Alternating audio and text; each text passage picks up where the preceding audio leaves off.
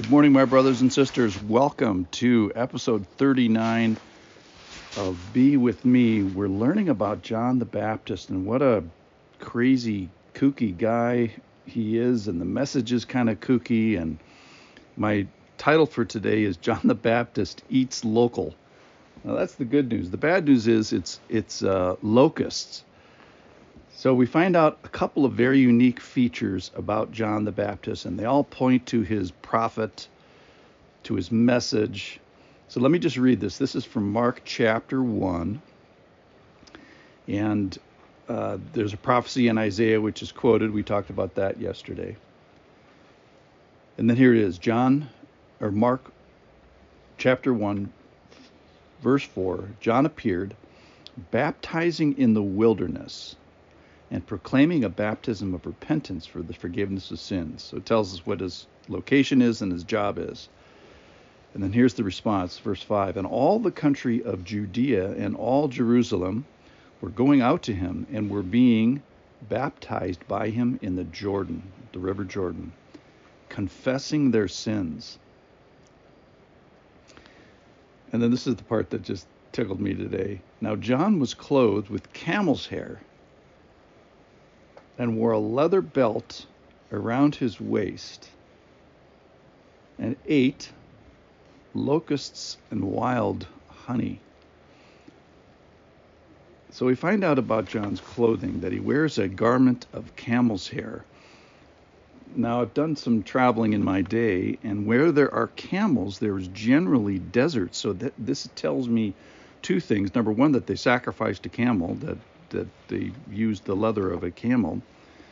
But probably second, his poverty, because camel's hair is not very pleasant, at least on the outside. And the third thing it tells me is about just the environment. Imagine the environment where a camel survives, deserty, scrubby kind of environment. Then it tells us that he has a leather belt around his waist, so leather being from an animal and maybe pointing to sacrifice, I don't know. Then we learn about his diet. All right, so his diet is, he's the ultimate and original eat local guy, which is eat the food that's around you, obviously. There's nobody doing any importation or exportation. And so good news is honey. So that's fun. Wild bee honey is absolutely delicious. And then food, locusts, large locusts, apparently my Bible commentary tells me that they're still eating locusts in certain places of the world, and just emphasizing poverty, and the priority is the message, not in the prominence of this guy.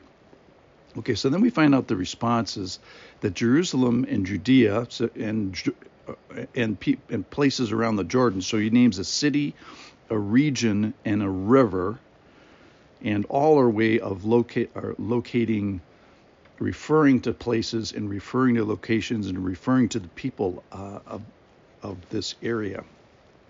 And they're responding. So John the Baptist, as he is called, has a message, and we talked a little bit about that yesterday. The message was a message of baptism after confessing their sins.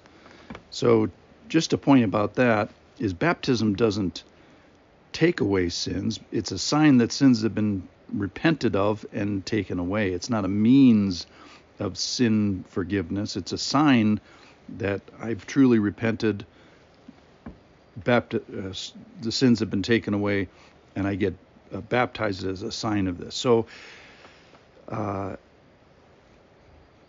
baptism is a beautiful thing. The ugly thing about it is sin. Now, this is the miracle of the spiritual walk, is that sins can be revealed, and you get these little tugs in your heart, and then you recognize something that you have not recognized before, and this is the act of the Spirit working in you. I think even before you confess, is this revelation thing.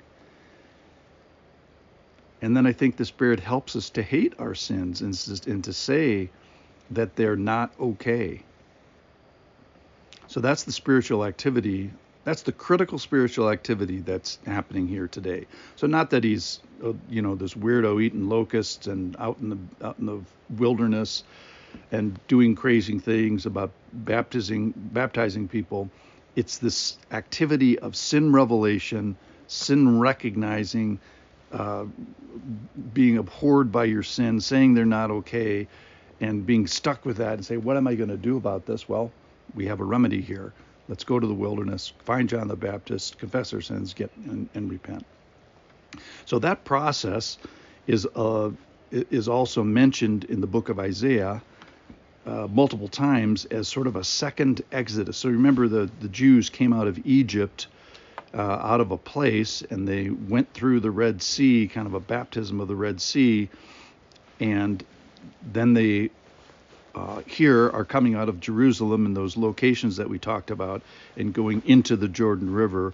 So this is a second exodus, a second way that the Lord is showing that he's saving his people.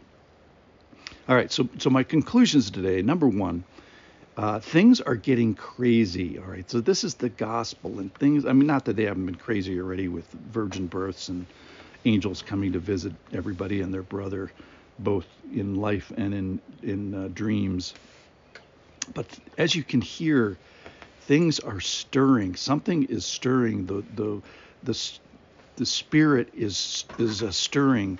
Questions are being asked. Sins are being revealed, and maybe today there will be a sin where you'll say, or something in your heart or character or something before your eyes, and saying, I'm sick of this and I need a way out. So that would be the spirit that John the Baptist is coming in. So if that's happening to you, welcome to your little John the Baptist moment. And there's more good news ahead. So stay with me. I thank you for listening today. I'll see you tomorrow. We're not done with the gospel, obviously. This is just the beginning of the gospel. It's the stirrings of these sins that are the beginnings. So thanks for listening. I'll see you tomorrow.